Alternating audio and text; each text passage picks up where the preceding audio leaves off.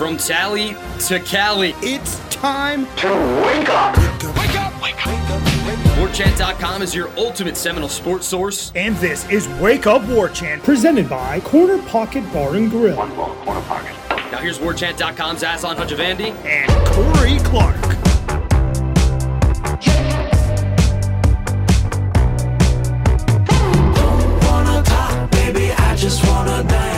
Wake up! What is up, everybody? It is Wake Up War Chant, presented by Corner Pocket Bar and Grill. Coming up on today's show, it's Renegade Express, taking all the questions from our valued subscribers on the WarChant.com Tribal Council. Wake Up War Chant, again, presented by Corner Pocket Bar and Grill. It is Thursday night. Get your dauber, get your lucky bingo card ready. Can you bring your own bingo card? Can you make your own bingo card, Corey, or is there CP official issued bingo cards you have to use? You got to go up there and get the ones that they hand out because you pay them money for them. Oh, So, that's how it works. yeah, Oh, okay. You got to pay them money to get your bingo card. Come That's- on, Aslan. that's the Act like cash you played prize. bingo before. So that's how the cash prize starts, huh? Not out of the goodness of Bill's heart, but just redistributing. Correct. Yeah. Yes, correct. It's redistributing. But yeah, man, $250. How about that? It's real money. Can't we beat can use it. It's real money, right? Have you started buying any gifts yet for the family, for the people in your life yet? Not yet? You wait till after Thanksgiving, or you a day before Christmas kind of guy? Yeah, I'm more of a day before Christmas. Although, with this day and age, who goes to a mall anymore? So I'll probably start around December 1st or 2nd. I'll ask Brady what he wants. And that's Brady and Stephanie are really the only people I buy for. So it's not What that about hard. Sharon?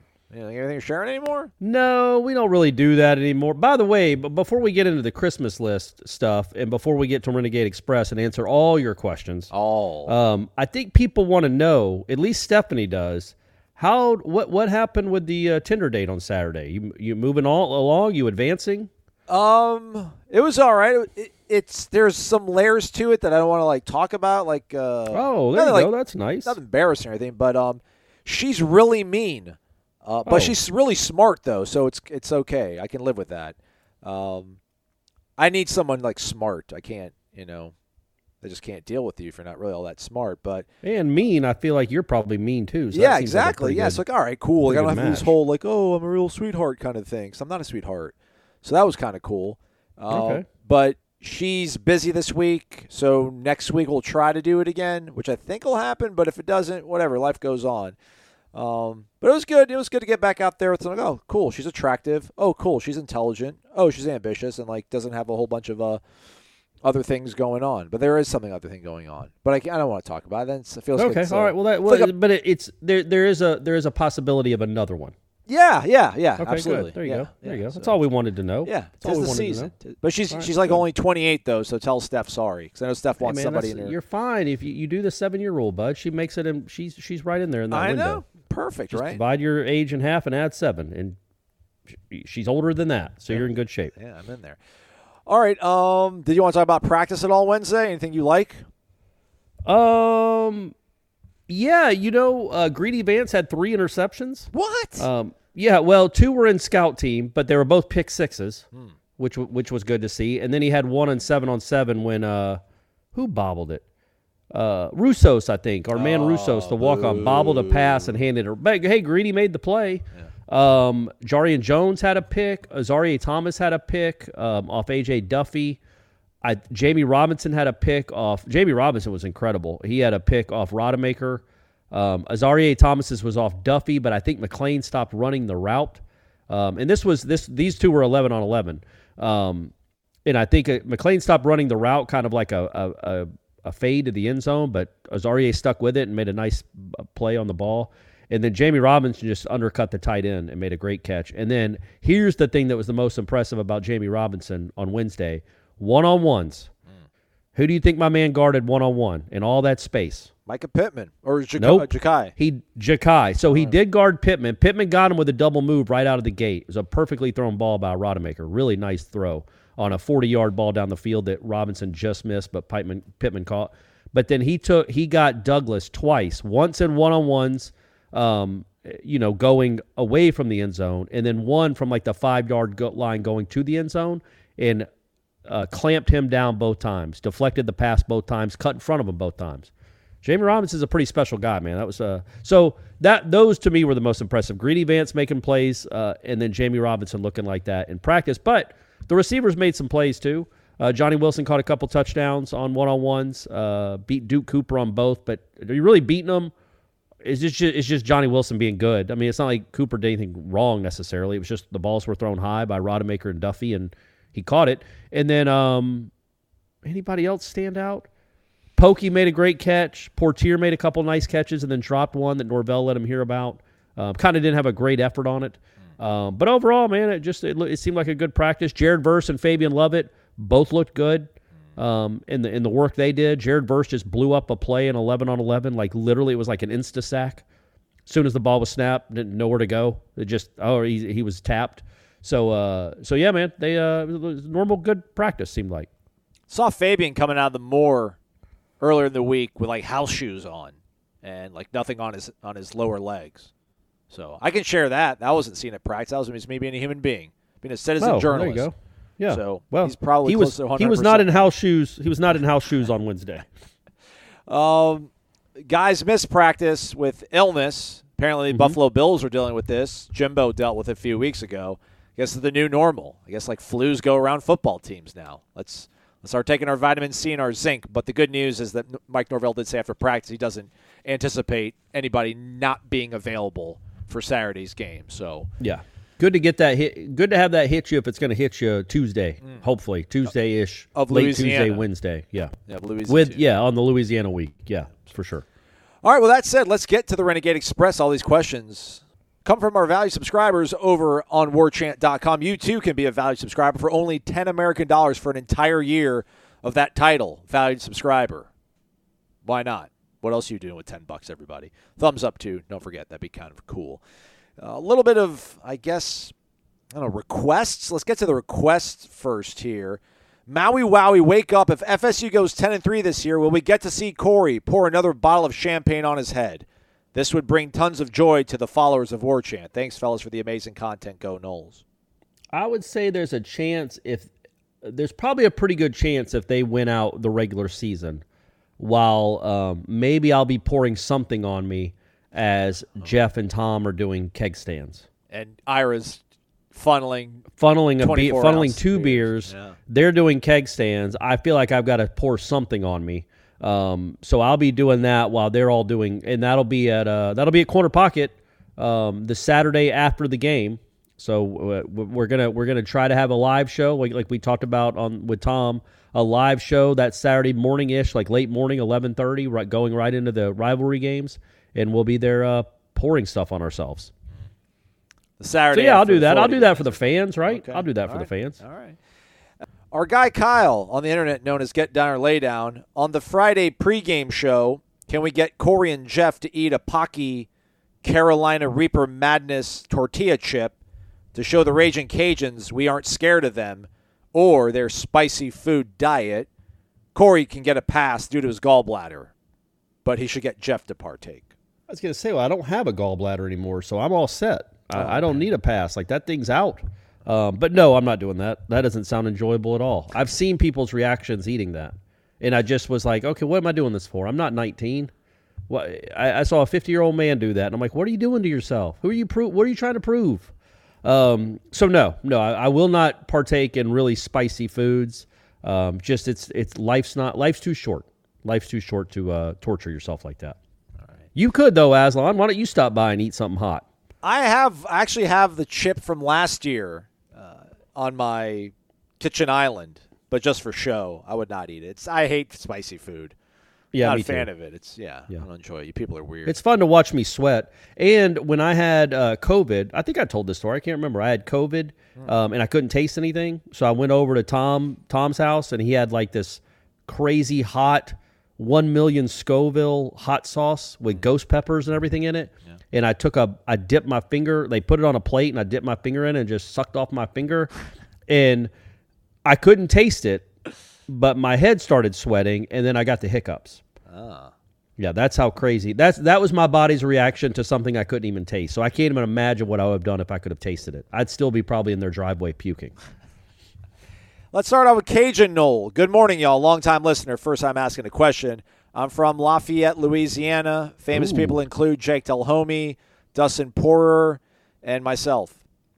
Oh, there you go. Jake Delhomme, by the way. Get it right, Aslan. Okay. former Super Bowl quarterback for the Carolina Panthers. And Dustin Poirier. I was going to say Lafayette. I meant to say Lafayette and butcher it all, but shout out to our folks down in the Bayou. Question: who's your favorite player or players that have played for FSU that have come from the state of Louisiana outside of Warwick Dunn? Cal Myers? Big Cal Myers guy. Kyle Myers, yeah, he had a nice finish to his career. Travis Minor is the one that comes right to mind, but he went to the same high school as Dunn and played the same position. Is there who else is from Louisiana that was Greedy awesome? Vance. Greedy Vance. You're right.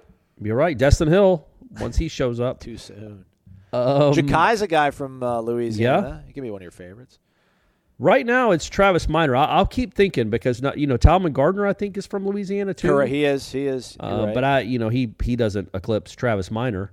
I feel like there's some defensive players. I mean, they did pretty well in Louisiana there for a while when they had it rolling. But right now, I'm just struggling to think of one. But I will. We'll come back. Well, nothing's wrong with Travis Minor. That's a very good answer. So I'm going to stick with Travis Minor. I'm going to say David Warren, but he's from Texas. He's from Texas. Yeah, you're close. It's right there, right? Yeah, it's right there. But yeah, it's work done. Stop asking these questions like, what's your favorite holiday, but you can't say Christmas or Thanksgiving. I don't know. It's a valued subscriber. Boxing Don't tell him how to Day. ask questions. Sam MH. Wake up. Sadly, I'm looking past this week's opponent. What can I say? I want to sweep the rivals. What do we have to do to beat the Gators? Show up, don't press. Yeah. Yeah, that's a good answer, Aslan. Yeah. Don't press. Don't make it more than it is. It's a huge game, but don't succumb to like the pressure of it all. Just play how you've been playing, and you'll be fine. You'll beat them. They're not as good as you if you play the way you can. So just go out there, and I know obviously it's going to feel different than the Louisiana game or at Syracuse, but man, they handled business so well at Miami. And it's going to be a very similar type atmosphere, although obviously more people will be cheering for you. Just go have that exact same mindset going in that game, and you could win comfortably if you play well. Just don't make it more than what it is. You're a good football team. You're better than them. Go prove it. Yeah. And not to gloss over it, it's the Gators. It's a big deal. But you know how we roll here. We're 1 week at a time. Exactly right. We're Louisiana. We're still stuck on what'd you say, Lafayette? Yeah. We're still stuck on Lafayette, Louisiana. All right, this is going to be, I guess, the recruiting portion of the program. Sweet. All right, that's my wheelhouse. Yeah. So bear with us here as we try to go through it. Knoll for Life, class of 2007. Wake up. Since Aslan's best friend for life, Jimbo Fisher, is looking like he's going to run another program into the ground. Let's go grocery shopping. Looking at their roster, what player would you covet most if they hit the portal? I looked at it briefly, and everybody they have that I like is pretty much like a junior. So they're going to leave. They're not going to go anywhere. What about the all-time freshman class he just brought in? Yeah, I don't think they're doing anything all that great right now. That's the problem. He doesn't play freshmen that much. Like, they've got to be very talented. I would take whoever. Didn't they have like 5 defensive linemen that were 5 stars? I'll take 3 of them. Okay. I don't know. Hey, I'm not going to be greedy. I'm not going to be a greedy Vance over here. I don't need all 5. I just want 2 or 3 of them. But yeah, I would make a run at. You'd want any of those defensive linemen. All right. Walter Nolan. We'll take Walter and Nolan. The kid, the wide receiver that it'd tell him you'll allow him to wear sleeves. Sleeves are allowed in Tallahassee. Walter Nolan. He's a 6'4", 320-pound interior defensive lineman. That's okay. He's graded out at 66, which is it's good. I would take Smoke Bowie just because of the name Smoke Bowie. That's a strong name. I was thinking, I guess I can't say this now because Florida State, I just talked about a guy named Greedy. But, man, the SEC teams, and especially like Auburn, they always seem to have a guy named Smoke or Tank. Right. Just one of those cool nicknames, man. And Florida State, I know they had Tank Carradine, but that was a decade ago. Like, they don't have the really cool nicknames that that some of these SEC schools have. So, yeah, man, I would take a Smoke any day of the week. What is he? What position does he play? Defensive back. Of course. Yeah. It'd be weird if he was a D end. We'll take Shamar Stewart, although I don't know. I don't see him up. Yeah, I mean, yeah, not great. Hey man, what did go back and look at what Trey Benson graded out last year. You can't use PFF as any gauge of anything when they're freshmen. Just if they were talented enough to be top 20 in the country, you'll take them. Take a chance on them. Yep. And then Lebius. He's from Milton, Alpharetta. Lebius Overton. We'll take him as well. Georgia kid then. Yeah. Okay, yeah. Shamar Stewart's from Opelika, so we'll get some of that 305. What does he play? Defensive line. Yes, bring him. You need some D linemen. And I still got my eye on the kid at Illinois. Yeah. Don't forget about him. He's still like the Newton kid. He's still like number 3 in the country in defensive end grades on PFF. Or sorry, defensive lineman in general. He's got like something like he's a defensive tackle that has like 19 quarterback hits. That's crazy. That's a crazy number. So, and he's a Florida kid, just a sophomore. So bring him down too. Okay. Keeping it up recruiting-wise, Bama Knoll 80. Good morning from beautiful North Alabama, gentlemen. Thank you for all the great content. You're welcome. Yeah. Do you guys think the next few weeks will make a dent in our recruiting efforts, or is it pretty much set by this point? That's a fair question that we don't really have it's a very nebulous answer, because what we were telling you, and I mean the royal we, like pretty much everybody on the beat, not just this website, not to bring anybody down to the fray with us here, but it was like, all right, man, they need to prove it. They need to show these recruits, go ahead, win 8-9 games, beat your rivals, show them what you're building, build it, win, they will come. They're winning and they're not coming right now. So that's a bummer. It's unfortunate, but I don't think it's not going to stymie you long term. I still think they're going to go into the portal and end up getting really good players.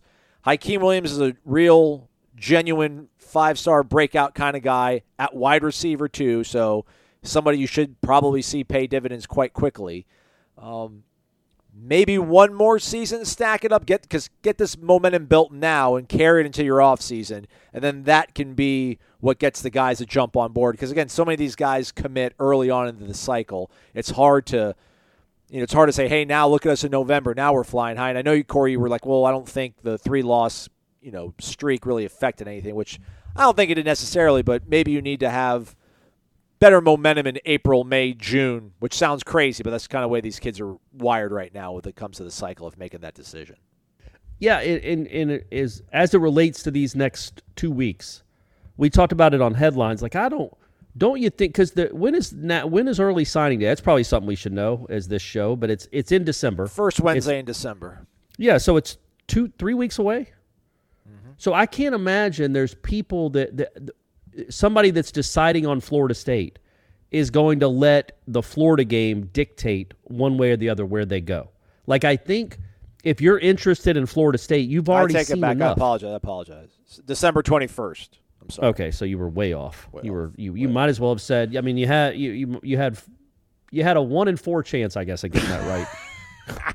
You knew it was sometime in December. Well, it's the first Wednesday in February. For why wouldn't you do the first Wednesday in December if you're going to do it that way? But probably because they're playing the championship game. So you said it's December 21st? December 21st. Man, that's right. But bowl prep will be happening right before Christmas. Huh, anyway, that seems a little late. I'll be honest with you, Aslan. That seems later than normal. Yeah, after you bury me. Should be somewhere in the middle. Yeah, you're right.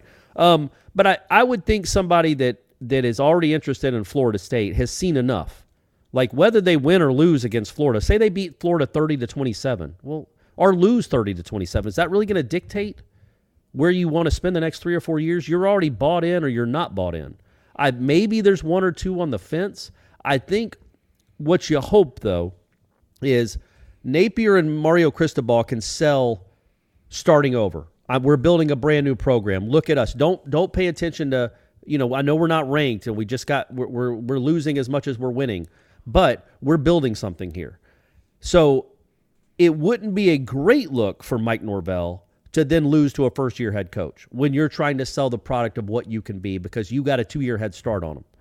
And if you lose to them in your own stadium with a good team and a ranked team, that would not be a great look. But I still think enough has been proven, especially if you win this week, where you've won 8 games, that people can see, yeah, this thing's going in the right direction. So I don't know. I don't know that the next 2 weeks will matter that much, because I think the hay is in the barn with most of these kids, like the kids that are seniors. Now, next year's class, I absolutely think it can matter, because you're talking about building momentum. It may be stemming some momentum for Florida. Like, ho, look, I know you guys all thought Miami was up and coming and Cristobal's coming home and you got Ruiz and there's a lot of excitement around, oh, we just beat them 45-3. Still excited? You could do something similar to Florida if you go and win that game convincingly. You could give the kids in the next year's class and the class after that something to really think about. Because right now, the state's wide open. You can run it. But you do need to win that game. I just think for this particular class, I would think most of their decisions are already made, right? There can't be more than a handful of kids that they're both in on that are really 50-50. Not even a handful. There might be one or two that are like really coming down to Florida or Florida State. No. They're 8th right now, Florida. Miami 9th in the on-3 recruiting team rankings. Florida State 17th. But again, this doesn't factor in the portal. They'll do quite well in the portal. It's kind of what they do. Let's keep it recruiting. I think we got about 3 more in this family. We'll see if we can maybe try to bundle them all here. S-Rod, 1998. Wake up. Good morning to the greatest podcast in the history of podcasting. Not confirmed, though. Amen. Confirmed. No, that is true. I'm so happy to have this season. He's got a 2-parter. We'll save the second part for another one that we'll bundle. I'm so happy to have this season, this team, and a bowl to watch. At the same time, I'm worried about recruiting, player acquisition, and if this is nothing more than a Butch Jones-styled mirage. Coach Norvell has rebuilt this program. Impressive coaching to his credit. We are thankful. Can he restore the dynasty? J.R. Knoll, 86. Love the work, guys. I'm a huge fan of the portal with our amazing hit rate. Mike's the Kirby of the portal. That's not a bad play. Like, he doesn't get, he's not the Kirby, because Kirby goes and gets like 5-star high school recruits that everybody wants. These guys that Florida State has gotten the last couple of years aren't exactly household names, Caleb Williamses that are Jordan Addisons that everybody wants, but they have done a remarkable job of identifying talent and getting game-changing type talent here. Like, Jamie Robinson was a nice player at South Carolina. Jermaine Johnson showed some promise. Johnny Wilson had done nothing. Trey Benson had done nothing. Micah Pittman had done very little. And these guys are all huge parts of this team. Tatum Bethune was one of the most accomplished guys. So that, to me, is when they're going to have to start factoring in when they do these recruiting rankings. To me, it's almost silly. Like, I get it. You want to have a top 5 recruiting class. We all get it. We all want it. That's how you build a program. But in this day and age in particular, man, look at A&M. A&M just had the best class of all time. What is it going to look like next year? Like, are any of those kids going to be there? Like, with NIL and with the transfer portal, it's more meaningless than it's ever been, and it's very, very meaningful. But though, is Marvin Jones Jr. going to stay at Georgia? So is Travis Hunter going to stay at Jackson State? You lost those kids on National Signing Day, but did you lose them forever? That's the new reality we live in. So, I don't even know what my point was there, but it's just so different than it's ever been. And that transfer portal, it's not just sour. It's not just giving someone a pass for. I think Florida State's 17th in the country right now in recruiting. You want them to be higher than that. But if you factor in the transfer portal, which they should, I would say Florida State's class last year, you brought in Bethune, Johnny Wilson, Micah Pittman, Trey Benson. That's a top. Wouldn't that push them up 6 spots in your recruiting rankings, Aslan? Yeah. So that's just something that's another element that you have to factor in when you're looking at player acquisition and recruiting rankings. All right, J.R. Knoll, as I parse it down, with a couple more years of top-end portal hits and the wins that were to follow, Norvell should be ready to rake in multiple layers of 5-stars needed for another dynasty stretch. Thoughts? There's this other one. This one's about eval. We'll get to that one after this one. You you guys are asking me to believe in something that I think is kind of unprecedented in terms of a dynasty stretch. Has any program been dynastic twice in your lifetime, Corey? I mean, Alabama, what they're going through now. I mean, that was but they weren't any good. They weren't very good from when I started watching college football. They were pretty irrelevant, except for 1 year and then a couple years in the 90s. So I'm trying to think. I'm sure there has been one, but Oklahoma maybe. Yeah, Oklahoma would be my best because they were incredible in the 80s. They were always awesome. Then they disappeared for the 90s, and then they got good again. All right. And they're always a playoff. They were always a playoff contender. So I guess they would be the answer to that. But yeah, it doesn't. You're not going to get like dynasty. You're not going to have another dynasty run. That's just not college football. That's just not going to happen. Nick Saban, Alabama. I can't foresee that really happening anywhere. It could, I guess. Well, but Kirby. I mean, Kirby's he's the next in line. Yeah, but he's got to do it for another 8 years. Yeah. That just seems far fetched. And I mean, do it for 8 years like you're in the playoffs every year. You don't have a down year.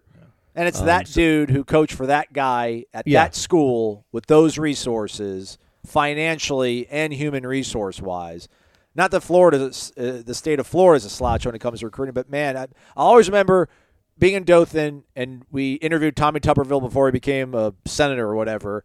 And remember asking him, like, what do you think is the best coaching job in all of America? And he said, he didn't even hesitate. He's like, Georgia, the University of Georgia. He's like, you cannot find better talent within just a stone's throw of greater Atlanta. He's like, there's nowhere else you need to go. It's like the University of Georgia is by far the best job to have. Oh, that's interesting. Yeah, but I guess because it's so close to there's so many people, so many good football programs and good players in that one area of Atlanta. I would say overall Florida is better, but Florida's a lot bigger. There's big cities all over Florida. Yeah. But Atlanta's just right there. It's 45 minutes from Athens or an hour from Athens, and there is a ton of great talent there, including a kid at my son's high school. Yeah. He's like the number one safety in the country, and he chose Alabama. Hey, also speaking of recruiting, side note, do you know remember the Steiner brothers, wrestlers, the Steiner brothers? Yeah. Scott Steiner's kid is from Ackworth, and he committed to Virginia Tech basketball. Oh, that's interesting. Yeah, I don't know. I saw that the other day on Twitter, and figured I'd share it at this point. What a cool tangent. Yeah, it'd be great to get back to the dynasty. It's good to have that kind of stuff. Yeah, but the point being, the overall point, and I think it's something we both agree with, right, Aslan? I think that I've been more sold on Norvell than you have. Yes. But we both can see that he's building a program. Like this is so much better than it was 3 years ago. There's real hope. There's real. He knows what he's doing. He's got himself a program. He has done some heavy lifting and got this thing in place to be pretty good for a while. We both still wonder, as you guys do, the people that are asking these questions, when does it translate into top 5, 8 on the recruiting trail? That's the one question he's got left to answer. Like, look, you can get in the playoff with the top 15 recruiting. You can, though. I mean, to be consistent, to consistently contend for national championships or playoffs, you do. At least top 10-ish. Right. Like, you can't hover around top 22 and 23 and 21, 17. You have to start making inroads because you're in the state of Florida. Not, maybe at TCU you don't because it's TCU, but at Florida State, man, you need to be recruiting at a pretty elite level. You've got the spear on your chest when you walk into a high school. That does mean something. It still resonates. So that needs to start resonating a little more for my taste on the recruiting trail, just if you're going to be consistently elite. But he's got this thing set up, man, where, he's got what are they, 19th in the country now? Yeah. Man, we watched a team last September lose at home to Jacksonville State, and now they're actually ranked in the college football playoff 13 months later. This guy knows what he's doing. He's got himself a good team, and the guts of this program are awesome. The one thing that everything else, the offense has answered all those questions, development, evaluation, all of that is answered questions. It's just the recruiting aspect of it. But when it comes to NIL and this reality, I don't even know why is he losing recruits? Are they just not interested in Florida State, or are they getting more money? Like, it's hard to know in this new day and age. But yeah, man, that's the only not flaw. It's the only box in my mind It's the only box that he has still not checked. Elite recruiter. Right, but we haven't really seen it hinder them yet. I think he's going to be able to go. I think they've got a good eye for evaluating guys that already have stuff on tape at this level to figure out whether they'll fit or not. They've done a really good job of that. I just wonder how much of also the quarterback. Like, I've had such a weird relationship with Jordan Travis at this point. That, like, you know, is he better than any of us can even imagine? That so much of the success is based on just his presence, again, of opening things up in the run game, him being so adept at just running this offense. But then you look at his previous place, and like every quarterback Mike Norvell had, man, those guys always threw for like 3,000 and over 25 touchdowns. So maybe, you know, he made Jordan Travis more so than vice versa. Like the whole Jimbo Jameis thing, kind of. Maybe. Almost, well, we know the answer to that one, but with that riddle. Do we, though? How great has Jameis been, man? Come on, buddy. What do you mean? You've got now 15 because he's been so horrible without him. But together, though, not to say that, like with Jameis. I get what you're saying now, but I'm saying the difference is I was just saying about Jimbo now. Jimbo's horrible without Jameis. Jameis is not good without Jimbo. They're correct. Different. Yeah, it was a nice marriage. It was symbiotic. Yes, very much so. Yeah, but you know, Jimbo had big number. You know, Jamarcus, Ponder, Manuel. Like he'd had good quarterbacks in the past. It wasn't just Jameis. Jameis just took him to the next level. I don't think Jordan Travis necessarily has taken this offense to an incredible level that it won't see otherwise. Like once you find somebody to fill that void, I don't know if it's Rodemaker or Duffy or somebody else, but get somebody else in here that's talented, that you handpicked, that you developed. I can foresee it being still a really good offense. Because the offensive line's really good. This running back's really yes. good. But also, man, Jordan takes care of the ball, and he's really accurate. And those are two things that aren't necessarily plentiful out there when it comes to recruiting these guys at that position. Which is well, they need to be. You need to go find somebody that can make good decisions, take care of the ball, and be accurate. There are enough of them out there that you can find one of them that would come to Florida State to play football. And then Samari Knoll, I think this should be about the wrap for the recruiting segment of this program. You can also watch a replay of Michael Langston's recruiting chat up on our YouTube channel. It's totally free. Guys, can you talk about how well Mike and company are evaluating talent that is coming to the program? Okay, they missed on McKenzie, bad as an MFer. His words, not mine. But a lot of their, quote, low-rated players seem to be real jewels. Rodney Hill, Darion. Well, let's relax on Darion. It was 7 minutes of a football game. Shaheem, I would put in there. He also has Kentron. I don't know if Kentron's a jewel yet. We kind of talked about this before. Like, you know, that first class is a real tough one to have because you have like 2 weeks to recruit, really, because of the early signing period. Like, Robert Scott's a good dude. DJ Lundy's giving you productivity.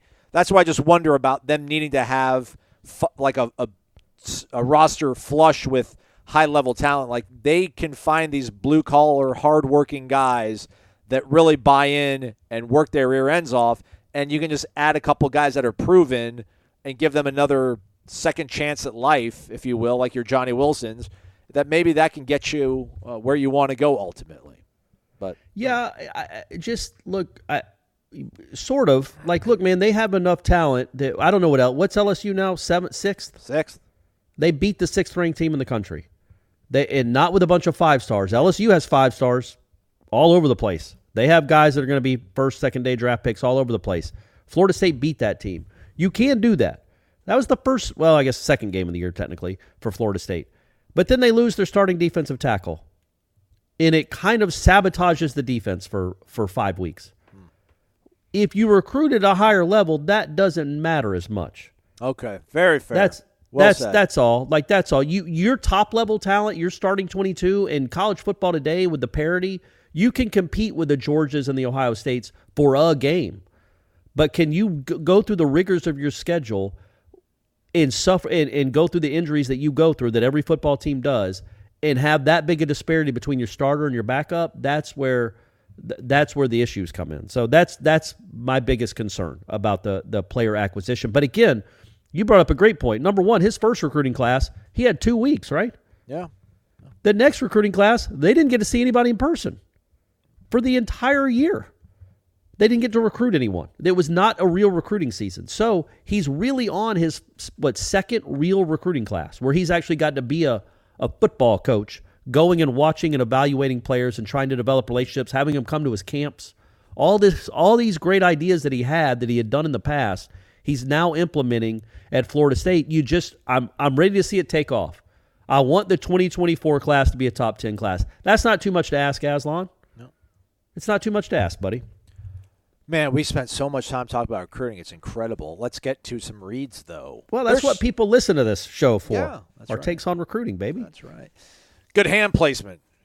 Thick The bottom. hips, the fluid Thick bottom. hips, too. Yeah. Really fluid hips. Comes in and out of his break really well. Hey, you know what's also comes out of the breaks good? Making some bets when you listen to Corey and I. We had our winners yesterday. Go back, listen to it. There's some real good ones there. Corey's lock of the year.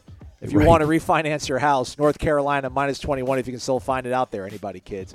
Hop on it over at mybookie.ag. Use the promo code WAKEUP to claim your deposit bonus, a half deposit match of any amount up to $1,000. You can stream games and live bet while you watch, so turn your game day into payday with MyBookie. Florida State, 24.5-point favorite, 52. You're over-under on that contest. So maybe like a, I don't know what they're thinking, like a 40-ish to low teens kind of final score. We'll see how it all goes, but you know how to pick winners. You can pick it over at MyBookie with their huge selection of odds, props, and contests for all your sports betting needs anytime, anywhere. When you play with MyBookie, you're not just betting, you're joining the winning team. Bet anything, anytime, anywhere over at mybookie.ag. Let's go into some sort of 38-13 is about what they're thinking. Okay. Somewhere in that neighborhood, it seems like that. I think that's the math that checks out there. NYC, Noel. Wake up, gents. You guys are the best podcast covering FSU. It hasn't been verified. Also, you could have left it off after just podcast, right? Well, I'm reading what He specified. Yeah, He I don't. specified, but he didn't have to specify. We know we're just the best podcast, period. Yeah, I don't read everybody's questions verbatim, so I could have cut that one Right. off too. Yeah, exactly. Hey guys, it's Louisiana week. I was bored. I came across a piece of information I did not know, so I now have a trivia question. Probably won't stump Corey though, but I'm going to try. All right. Which bowl game that is still around today in its original name was Florida State a part of in its inaugural year? So a bowl game that's still around, still has the same name, Florida State played in its inaugural year. Drink DeLuna, click the Wake Up War Chant box on the right. Yeah, I think it means the like button or subscribe. Go Noles. It's not the Cigar Bowl. That was the first one they played in. That's not around anymore. What a great name. It's awesome. The Cigar Bowl. Brought to Maybe you by R.J. Reynolds. I would guess maybe the Fiesta Bowl. Oh, he got it! I got it. I nailed that. Oh, let's go, Corey! All right, baby. All right. I feel good. Was it what year was it? 67, 64? What year was it? He didn't give us that. Oh, okay. He just All right. got, so he crushed it. Attaboy, Corey, let's go! All right. I feel good about it. Noel Boy 02. Hey, guys, wake up. I'm going to hijack this question a little bit, but I love them. What team would you like to play most in a bowl game this year? I know a lot of people are saying they want an SEC team, but personally, I would like to see FSU Texas in the Cheez-It Bowl because it's never happened, and I think it would bring in a lot of money. Also, because I think we could dominate them and their fans. Ooh, yeah, they're not as blue collar as most Texas folk, them Austinites. You know, we can. If that's what you're talking about, dominating them, or maybe you're talking about yelling louder than they can. Support the players, the sponsors, and War Chant on YouTube. And Rising Spear, he says. Thank you. Texas would be cool because I think, I don't know, is Bijan Robinson, is he a sophomore or a junior? I would think if he's draft eligible, he will not play in that game, and I feel exponentially better about our chances against them. So I wouldn't mind Texas. Texas would be fun, but I'd rather go to Austin. Like I want to go to Austin. I want to watch a game in Austin. It'd still be cool to play Texas, but you're right. If they're going to play, like, it wouldn't be nearly as cool as if it'd be cool to see Texas and Doak. Just those colors and that, those Bevo uniform and Doak. Bevo and Renegade. Just Bevo like there, yeah. Just crossing Renegade, paths. just Osceola just stabs Bevo with the spear. We're all eating. Baby. What would the NCAA fine Florida State? Would they suspend the game? Would Florida State go on probation? Like, what would you do if Osceola literally killed Bevo. Killed Bevo. Man, I think there's a bunch of Air Force base in Texas. I think they'd bomb us. I mean, like Tallahassee. You're right. Well, yeah, it's Texas. They're out there. They do things differently out there. But yeah, I mean, I feel like you probably could still play the game at least. I mean, Osceola probably gets arrested, but you just play the game. It's fine, whatever. And so I looked it up. It was 1971 was they played Arizona State in the Fiesta Bowl. All right, nice. Arizona State, of course, they had to play Arizona State in Tempe, and they lost 45-38. Nice. What I want to ask you, Corey, is would you rather Florida State play a really good offense, like a really explosive, dynamic offense in their bowl game, or go up against a team that's more renowned for having a really stingy defense? I just don't think it matters, right? Because who of that defense will be playing? Because bowl games are different. Bowl games are different, and Florida State's offense might not have all its own guys. You're right. So I really don't have a preference just because you don't know. You don't know anymore who's going to be playing in a bowl game, and they're such unique games, standalone games anyway, that you might have a top 10 defense, but if two of the guys sit out and you don't really care because you're both 8-4, it might be 40-37. Yeah, I wonder. I want to see like in a vacuum almost. Like I want to see Florida State's offense go up against Georgia's defense, and I want to see Tennessee's offense go up against Florida State's defense. Like to get a real barometer, because they're the number 19 team in the country. But what ranked is Georgia Tech right now? Like what do we think of the 131 teams? Like Georgia Tech's like what, 99? Miami's like what? Like maybe 87th? Yeah. I mean Syracuse is, probably a top 40 team. Although we'll see how the smoke settles on that. Like I want at least whatever team they play, I just want them to have some sort of calling card to we'll get a real good barometer of what we have right now. Not to say that any of this is like smoke and mirrors or fool's gold, but it would help me. It would go a little bit ways if they played, I guess maybe like Texas's offense, although they couldn't do anything against TCU. But isn't Texas? I mean, Florida's offense is better than Texas's. Wouldn't that tell you more? Yeah, we are gonna find a lot after the Florida game. That's for sure. And you bookended the season with LSU and Florida. No. Those are pretty good barometers of where you are as a program, I think. Yeah. All right. Let's see here. Dalvinism, wake up, coming to you live from Corey's stomping grounds, Gwinnett County. I know we all want to leave Yeah. Sorry. I know we all want to leave the ACC. But with the way Clemson's trending and the soon-to-be expanded playoff, FSU seems like they have a clear path to the playoff every single year as long as they're in the ACC. I know money is a lot less, but do you think from a competitive standpoint it may actually make more sense to go back to being big fish, small pond? Probably, but I am over. I'm over it, man. I'm over Boston College. I'm over playing Syracuse. Yep. I'm over. I want to play Auburn, man. I want to play Ole Miss. I want to play those teams week-to-week basis. I just do. But your point is valid. You stay in this conference gives you a nice path to being one of the 12 guys that get a seat at the table. Yes, your chance of getting the playoff are probably, even though the SEC will have more teams, you have much better chances of winning games in the ACC than you do playing a full SEC slate. That's understood. We all get it. But at the same time, sure would be nice to have an extra $70 million a year. Yes. Oh, look at that. And think about this fan base. This fan base is hardcore, right? Like Florida State football fans are on another level. Who do you snipe with? Like you got Miami and Florida, and then the 10 other weeks of the season, you had LSU to kind of go up against. But like, do you really look forward to Wake Forest week? Like, no, can't wait till we play NC State. Even this week, this year was the perfect example because Florida State was undefeated when Wake came to town. Wake had just lost in double overtime to Clemson. They were one of the top 10, 15 teams. It was like a top 15 matchup, right? Or top 20 matchup, whatever. And it's still Wake Forest, man. And no offense to them because they beat Florida State every year these days. But it's just not the same. It's just they don't bring anybody with them, even when they're good. It's not like you're going to be at Corner Pocket on Friday night and a throng of Wake fans come rolling in. They don't even know where Tallahassee is.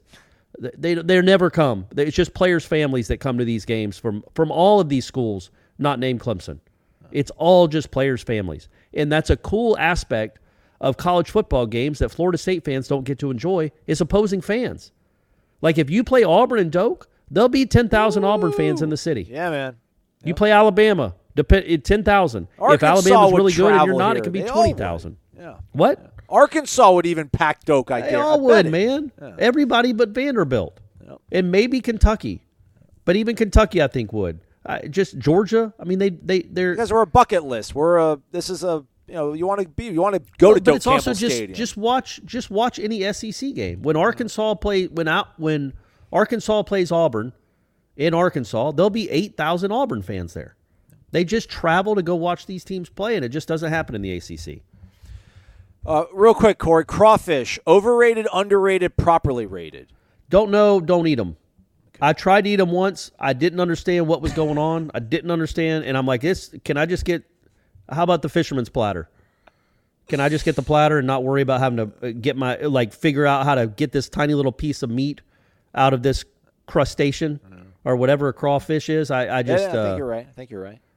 So, no, I can't tell you. I don't know. I love lobster tail, though. All right. You know why I love lobster tail most, Aslan? The butter?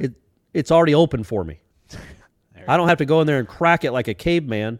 I can actually, it's just there. I can take it out of its shell really easy and dip it into my drawn butter. Now you sound like an ACC guy. I love it. I know, man. What am I doing? I should be in there. I love the ACC, man. This is home for us. Yeah. Mahogany Strat likes the idea of crawfish and the novelty of a crawfish bowl, but, man, it takes a lot of crawfish to make you full. Question, if Jared Verse goes to the draft, who leads the team in sacks next year? Patrick Payton, Derek McClendon, somebody from the portal, or somebody on the current roster not named? I think I'm all in with Patrick Payton, man. All right. Yeah. And I think they're going to get somebody good from the portal because how could you not after the last two guys? But I'm all in on Patrick Payton, man. I think he's a 10-sack-a-year kind of guy. I think he's going to be a problem for another year or two in this league. This might be for a reply on the thread, typing on your keyboard. I don't even know how to properly say that. But anyhow, Aslan, Corey, thanks for all the content. Corey, with the improved special teams play, can you recount the hidden punt yardage as you did for last year? I'm guessing it may be a little bit better than negative 150, but figured you had an eagle eye on watching this for the season. Yeah, I don't. I think what I'd have to do is go and count, go get 5 of the punts last year that they let bounce and count out just 5 random ones. Count out the yards and just because I don't want to go count out. I'm not going to assume that they all. I don't know how many. I mean, I guess we could assume they all bounce 10 yards if you don't catch them. Okay. So if they go 15, yeah, I could do that. I guess now that I talked myself into it, I'm not going to, but I could. I would say Micah Pittman alone has saved them 25 first downs this season. I think he saves. I think he saves them 2 first downs a game at least. He averages 10. I think he leads the ACC with 10.5 yards on punt return average. So last year, I think their average was 3. So right there, he's gained you 7 yards. And then you think of all the times he's caught a ball that wouldn't have been caught. I bet you could theoretically make an argument he's saved you 400 yards in field position with the course of a season.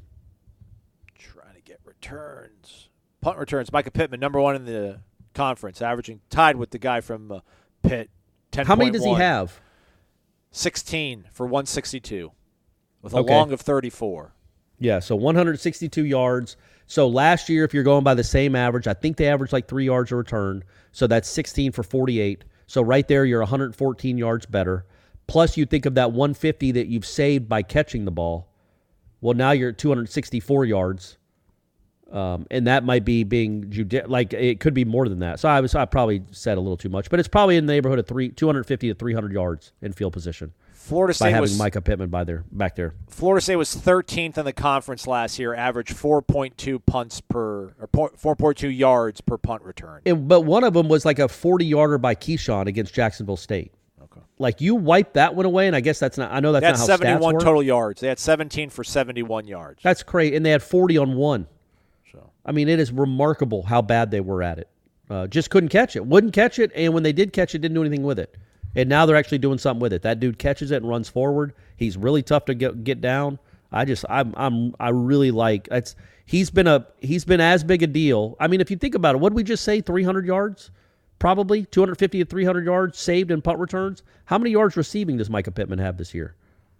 I'm one man with only 2 monitors, Corey. You're killing me, man. I don't know. I would guess he has somewhere in the neighborhood of 250 yards receiving, right? 300? I think he's got over 300. But the point being, he's done almost as 305. much. Okay, so he's done almost as much for you in yardage and just catching punts and running forward with them as he has as a receiver, man. That was a really good signing by those guys because Micah Pittman's made a big difference. Even though he's not been a superstar, he's made a really big difference back there. Let's package these two together. Our guy in Hawaii, Ralph, Spartan 071. Aloha, guys. How's it? A few weeks ago, I asked if we could get back to the days of Mickey's defense in that we played next year's starters a lot. Summarizing, your answer was today's offenses will not allow that. In the past few weeks, if the past few weeks are not symbolic of what should we expect week in and week out, then I will revise my question.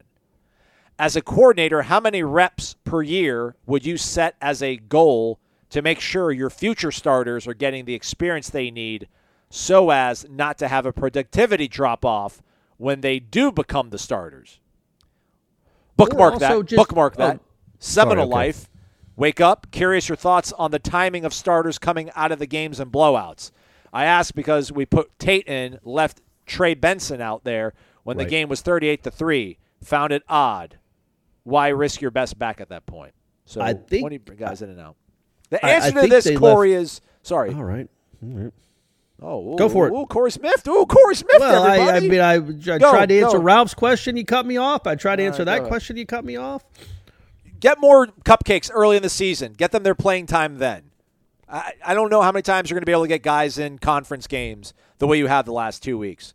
It's been awesome, but I don't know if you can count on that. The answer is North Alabama, not Alabama. Get them early in the year. Get the guys the snaps they want in those games, and you'll be fine. Corey, digress. I don't know, man. I think this is fun to do it with against ACC teams. Oh, I do too. I don't know if you can count on it, though. 3 in a row, baby. 3 in a row. It's been incredible. But, yeah, I think with Rodemaker, they wanted him to work with the first team. So I think that's why he was in there with Benson. And I think many of those guys were – I think Johnny Wilson might have been in the game at some point with him. And some of those linemen were first team, maybe all of them, for that first drive he had. But, anyway, going back to Ralph's question real quick, yes, I don't know if you'd set a number like I want this kid to have 100 snaps. Because then he'll be he'll be more ready to play next year because he's had 100 snaps. That is a benefit of it. But it's also, you get 100 snaps to know what he is. Like with a freshman, obviously you know there are going to be some growing pains, but you can see some stuff, positive and negative, to tell you, all right, we need to get in the portal here. This kid is not. You can know pretty early on if a kid is going to be something or not. And so when you see him out on the field, and it's like, even as a freshman or a redshirt freshman, you're like, all right, that's not great. Or, man, there's something special there. Like Patrick Payton immediately. Now, he's not really a backup anymore. He plays real reps. But somebody like that, Azareye'h Thomas, those guys start flashing more the more they play. That's how it works. But I think it's twofold. It helps you get prepared for next year, but it also tells you what you have in them or what you could have in them. And that was the beauty of the 90s, because those guys would play 20 snaps a game. And if you do that 10 times, you've played 200 snaps and you're not even a starter. That's more than, some starters will play. So, or at least close to it. So that's a real benefit what they've been able to do these past 2 weeks, right? That's a huge deal to get these guys playing time. And I thought Atkins brought up a really good point when he was talking about the offense, like Rodemaker and those guys going out there. The last 2 games that Rodemaker's been out there with the backups, they've been going up against the ones from the other team. Like Miami and Syracuse both left their starting defenses out there in the fourth quarter, even as they were being embarrassed. So they got real work. This was not just an exhibition. Let's just go out there. We're playing their backups. Let's go. They were playing guys that were good, ACC starters, and they went out there and competed and moved the ball against them. So those were all good signs.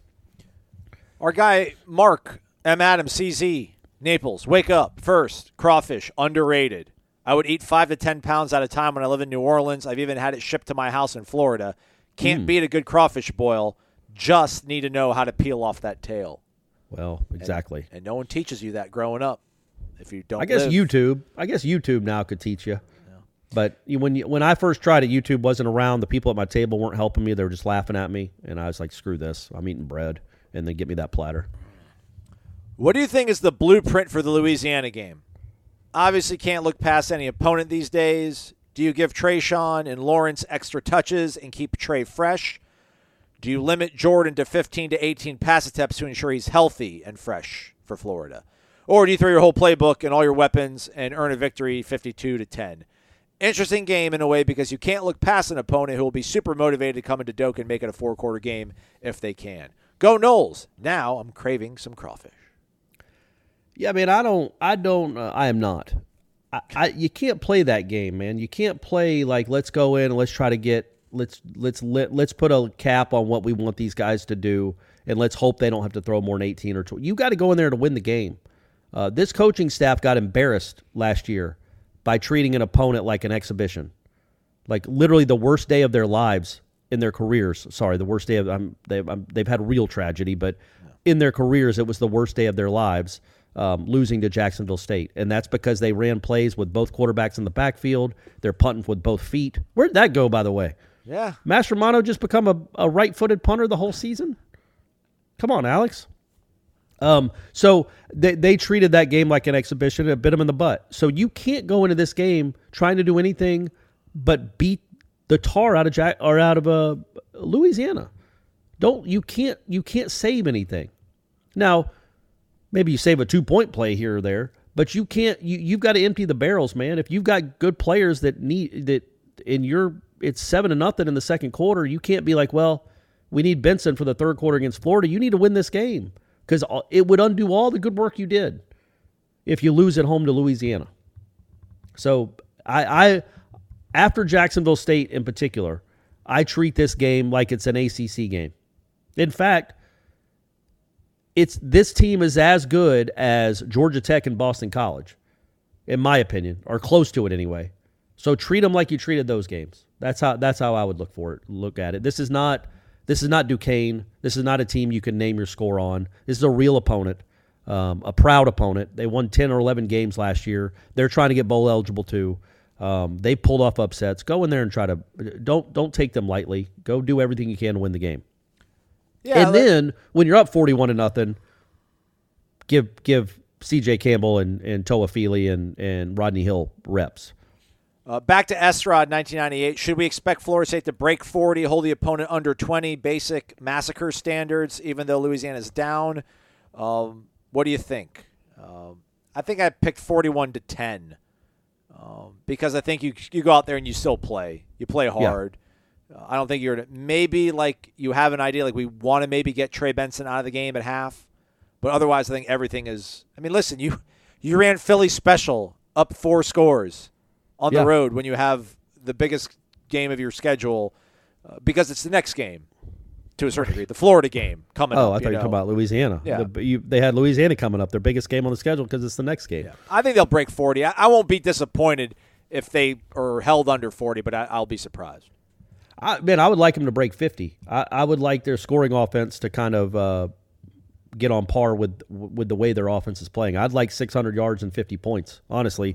But I also understand that if you do get a big lead, and Norvell's done a pretty good job of this now, when you do get a big lead, start subbing liberally, because there is a chance Louisiana, if they realize there's no chance they're going to win, they're going to race to get the game over with, because they'll have a chance the following week to get bowl eligible, and they really do want to do that, and it's against Texas State, a game they actually probably have a much better chance of winning. So, but yeah, I play that first half. I try to get to 42 in the first half. And if you're there, fine. And I'm not saying you will, but I mean, look, man, this is an offense that starting from the fumble against Georgia Tech when you were at the 1-yard line, this starting offense has had the ball for 28 possessions and has scored on 20 of them. That's crazy. That's an incredible rate in like 16 touchdowns in 28 possessions. They had one that was intercepted at the goal line. So they played remarkable. So just keep doing what you're doing. And I'll be disappointed, frankly, if they come out and look lethargic, because that's not what this team is supposed to be. Like, I don't want to see a start like they had against Georgia Tech. Come out and don't fiddle fart around and drop passes and drop snaps and have bad penalties that get you off out of rhythm. Just go play like you've been playing. Take care of business. Treat them like you treated Syracuse and Miami. All right, the clock is a real thing in our lives. We're going to go about 15 more minutes, try to get in as many as we can here. Derail, good morning, guys. Sam McCall put his name in the portal, took it out quickly. Did he take it down because he was just emotional or because he couldn't enter the portal officially until December? What are the odds that he jumps ship in December and does enter the portal? He did say it was emotional. I don't know if it was he took his name out because of standard procedure or something like that. And I don't think people are in the portal all the time. Yeah, I don't think the Florida odds State just hosted a kid that's in the portal. And I don't think the odds of him jumping ship are any higher than any freshman on most Power 5 programs. I think it was just a bad weekend for the guy. So that's my opinion. We'll see, but you don't know, and I don't know. Like only Sam really knows. But no, it was not. He didn't take it out of the portal. To answer the question, he didn't take his name out of the portal because you can't officially be in the portal. People are officially in the portal right now, including the kid, the lineman from Florida that just visited, that you can read all about on our website, Aslan. Boom. Ranye, Georgia Knowles 86. Good morning. Wake up. If Jordan Travis returns for his senior year, what do you think the Florida State 2023 preseason ranking would be? How many early departures do you see leaving for the NFL? Over under of 6. I will hammer the under on that. Under. Yeah, I'll do the under. And I think they would be 15th. Ooh, really? I'd say like 12th. I mean, if they win out, that's basically if they win out, I think. If they win out, they'll be top 12. If they lose to Florida or the bowl game, I'll say like 16th. Okay, all right. Well, but just for Jordan coming back, or that was the stipulation in the question. Yeah. If he returns, if he doesn't return, I don't know where they'd be. Yeah. But I mean, again, and it's so hard to know because we don't even know what this team will look like in August. We have no idea. There are going to be guys we've never heard of that'll be on this team, and they're going to be big parts of this team. I got to admit, I'd never heard the words Trey Benson, and look at him. Island Chief, wake up. How in the name of Robert Kleckler Bowden did we get here? We're averaging 34 points per game and allowing only 18. Pretty good. Next 2 games test focus and the ability to finish. Have we played our best game of the season yet? Probably. Yeah, I agree. I hate to say that, but these last 2 have been incredible. I don't know. That's a real high ceiling to clear. Yeah. So you probably have played your best game, but you can match it or come close to it. Yeah. And man, they did a really good job of restacking this roster with legitimate college football players. Somebody was asking about, and I'll go real quick, but think about 2 years ago, Sidney Williams was a starting safety. Right. Yeah, I saw that. He's not. Now he's a backup linebacker. And I'm not trying to kill the kid. Sidney Williams might end up being a very good linebacker, but that's where they were 2 years ago. They were playing a kid with no experience, a young kid at safety, who same with Travis Jay, who now aren't anywhere part of their defensive plans. That's how much better the roster's gotten. They have done a great job at player evaluation, player acquisition, and then player development. Those are all 3 really important factors to be in a good program. It's wild. That's a really good answer, though. I mean, I struggle every day doing this show. I'm like, how is this happening? But Corey really sums it up well right there. Shout out. Thanks, Knowles _no_1. Did Napier take his assistants or most of them with him to Florida? I'm wondering if the current Louisiana staff has a good rapport with him and if they would share other angles of their film with Florida. I know as a coach, we always want the inside film of an opponent, but that's not the angle that is shared. In college, I know they get the all-22, which is nice, but inside showed alignments of the offensive line and tight ends. And for the defense, they're defensive line assignments. I looked it up, Aslan. He brought 4. My man. He brought 4. He has 4 assistant coaches with him, including his he's got co-defensive coordinators, but one of the co-defensive coordinators is from Louisiana. But, 4 of his assistants are from his staff last year at Louisiana. I think the guy that's coaching Louisiana now, the head coach there, who has kind of a bizarre name. I can't remember his name. DeSormo. But he was DeSormo. He was that's a Cajun name if I've ever heard it. He was an assistant there, right? Clearly last year. Yeah. So I have to imagine. But they got a little bad blood. He got mad because Napier also took some players, and he was trying to take even more players. And I think there was okay, Aslan, you're right. Yeah, so he might. But the head coach might not be on great terms with Napier. And I don't know if those assistants that weren't taken with them, like, hey, you didn't take me to Gainesville to get a pay raise. Like, I'm not going to help you. So maybe they give him misinformation. Ooh. Ooh. Like, look, man, the 14, he looks tall. He's really 6'1". Don't worry about it. You don't need to roll over a safety. It's fine. Your corner can handle him. The Benson kid, slow as molasses. You're fine. Just gang tackle him. He's not very good. Yeah, something like that. Tennis Ump, good morning, guys. What position group has surprised you the most since your preseason preview and the Converse? Thanks as always. You guys are the best.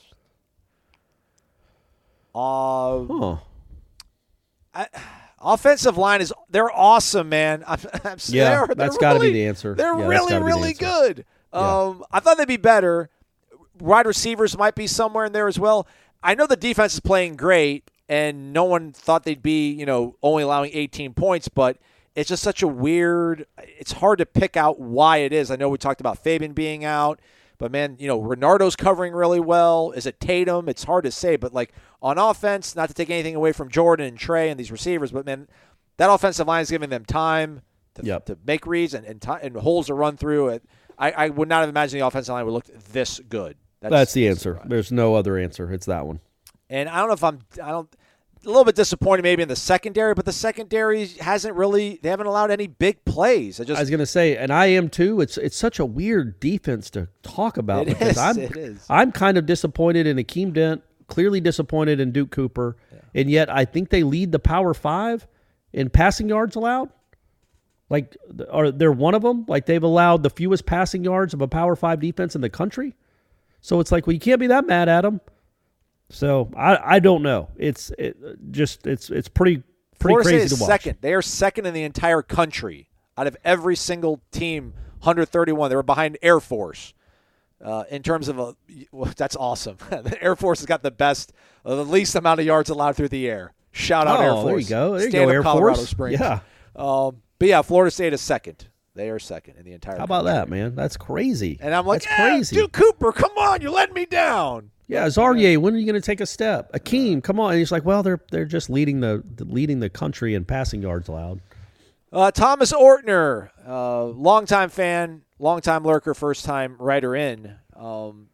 If I give you fine gentlemen the choice for the next 7 years, would you rather Mike Norvell lead Florida State to a national title, but the sky suddenly falls like what happened under Jimbo, or Mark Richt type run in Athens where we don't get to the playoffs? Although he would have gotten to the playoffs, probably, those teams. BCS was around that time, but point taken. One of them. Would you rather have a Mark Richt type run in Athens where we never reach the playoffs, but we get 10 wins and we never go under 8? You got it. Well, I'll do Jimbo. I do Jimbo all over again. I would do the Jimbo Fisher to get a national title in that fashion for, I don't know, like, I'd love to be Alabama. I would love to be Alabama, but I'm a realist. That's what they've got is just what they've got. I'll take a national title every 8 years if I have to eat garbage for 4 in between it. Of the 8 years gap. I'm trying to think of what is a team that does that now? Like Penn State? A team that James never Franklin's really kind of in there, yeah. But they don't go to a playoff. Right. But they're good. They're always top 20-ish. Yeah. Or would you rather be, what Florida State was?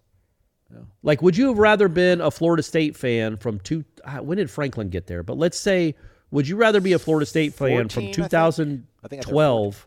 Yeah.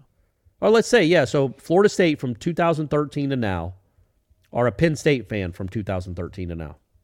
Bingo. I literally, I don't know the answer. I think you'd rather be Florida State, but these lows were so low. They were so low, gang. It just was really hard to write about, to talk about, to see for you guys. I mean, it was awful. And part of me, and maybe it's because I was a Braves fan, so I lived it for 20 years. It's better to be good and not win, ultimately at the end of the year, than win once and be horrible, like the Marlins. You'd much rather be a Braves fan over the last 30 years than you would be a Marlins fan, and yet they have the same number of titles. The Marlins have gotten to the playoffs 3 times in their history. They've won the World Series twice.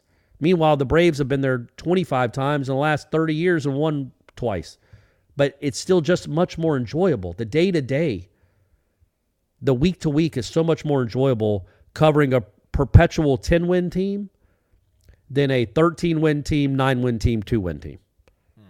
Ugh. That 2020, for a lot of reasons, was awful. 2018. Those were 2017. Those were dark days, man. So I think I might take the Mark Richt run. You don't believe that, but you did a really good job of convincing yourself of that. But I like it. I Good think job. I do, man. No I think way. I do. I mean, Pasadena was awesome, man. I mean, you talk about the pain of like losing to Alabama. What was it, the 2012 SEC championship game? Yeah. That hurts, man. That hurts. Well, it wouldn't have hurt as much if the playoff was around. Yeah. You know, be like, oh, well, we'll get them again in a couple weeks. My Truth saved himself a spot in line, but we already recorded, so hit refresh, and you still haven't posted your question. So Winkles is like the new my guy from Kentucky. Just finds a way to get in there at the buzzer. If this team were a restaurant, what would they be? Huh. I'd say like Cheesecake chili? Factory? Okay. Because they're multiple? Yeah, and the huge menu. Okay. A lot of different treats. You got a really fun safety to watch who's an awesome player and just is a straight-up football player. You got the small punt returner who blocks his rear off. It it seems like a great teammate, but it's just a tough bulldog. You got the tall dude. You got a really good quarterback. You've got an all-American caliber running back. Your defensive line has two really good guys in it. This is a lot of stuff. There's a lot of stuff to like. You're good at special teams. Some good stuff in there, man. Just like the Cheesecake Factory. Okay. This segment brought to you by Cheesecake Factory. And I'll say something, guys, and I know I shouldn't admit this. I don't think I've ever eaten at a Cheesecake Factory. Have you? I once with Gene and I canvassed on social media. I'm like, hey, we're saying in Buckhead, where should we go have dinner at? And everyone's posting all these suggestions, and we ended up going to Cheesecake Factory, and everybody like dunked on me. Well, they should have, but I am right, but not because there's anything wrong with the Cheesecake Factory. There's just some real nice restaurants in Atlanta. But the menu's huge, right? It's like a phone book. Gigantic. Yeah. And what I ordered was so ambitious, and it came out terrible. And I was like some sort of like Jamaican jerk meal with like plantains and like black beans, and it was horrible. And I'm like, well, it's Cheesecake Factory. Look, we love our sponsors. We're not looking for the Cheesecake Factory. We love DeLuna and Corner Pocket. You're not gonna come with your big national chain money and try to buy us. You can try. We'll see where the talks go. We'll see where the negotiations go. I went to a Cheesecake Factory actually to get cheesecake. Okay. So I have been there. I lied. I forgot. That's why I know the menu was so big. Because I think I went in there and I thought it was just a dessert place. Okay. And I'm like, man, this menu's this big for desserts? And of course, no, I see the sizzling fajitas and the whatever else, the burgers. Yeah. I thought the cheesecake was actually overrated too, but I don't want to keep. But people love Cheesecake Factory, love it, appreciate it. I love this. On the way out, Drill Sergeant Porter tagged us in a thread. It's titled "Ready for Black Friday" on the Tribal Council. Normally, I fry some gator nuggets or tenders for the game against that team, but this year, I will be supplying the meat for the game because I was able to kill my first gator. Oh. Aslan can appreciate this with his gator hatred. I will have tenders and sausage. Very poetic. Happy early Thanksgiving, go Knowles. And there's a photo of him on top of a dead gator. And it's Are you allowed big. to? And forgive my ignorance, but I guess you're allowed to hunt and kill gators. He lives in Florida these days, though, our guy Drill Sergeant Porter. So I would figure you couldn't in the state of Florida, but I don't know what other states have gators. Like, does Texas have gators in their ponds? I think South Carolina has them, right? Yeah, they're not just in Florida alone. I get it. I understand. But I guess you're allowed to. I mean, they're an animal, right? You could. I guess if you have a permit, you could kill them. But hey, man, that sounds great. I've had gator before. It's good. And I don't care if you kill a gator. Well, just don't kill the turtles, gang. Let's see here. In Florida, alligators can only be killed if deemed a nuisance by the Florida Fish and Wildlife Commission. There's a statute. A person may not intentionally kill, injure, possess, or capture, or attempt to kill, injure, possess, or capture an alligator or other crocodilian, or the eggs of an alligator or other crocodilian unless authorized by the rules of the commission. So we're going to assume that Drill Sergeant Porter had authorization. Yes. And if not, you need to lay low for a while, man. Just don't post any more pictures. Maybe scrub your social media. Corey and I'll be back live tonight at 6 o'clock doing this show for you folks. Not this exact one. That would be weird if we did it all over again. But we're going to do a show, but it's going to be live. Taking questions. Well, I meant to say real quick, shout out to The manatee burgers. That's funny. Thinking of alligators. You can't hunt manatee either, Drill Sergeant Porter. Yeah, leave them alone. We don't want to eat manatee, but that's their trivia name. And I got to trivia. Well, I didn't even get to trivia in time, but I got there afterwards. And one of the guys had his friend come over, and she's a very nice woman. And she says, "Hey, are you Corey Clark?" And I go, "Yeah." And she goes, right. "I'm not going to let you kiss my baby." And I thought that was funny. I'm like, good. I don't want to kiss your baby. Oh, man. For Corey, I'm Aslan. Thank you for listening to Wake Up War Chant, presented by the Corner Pocket Bar and Grill.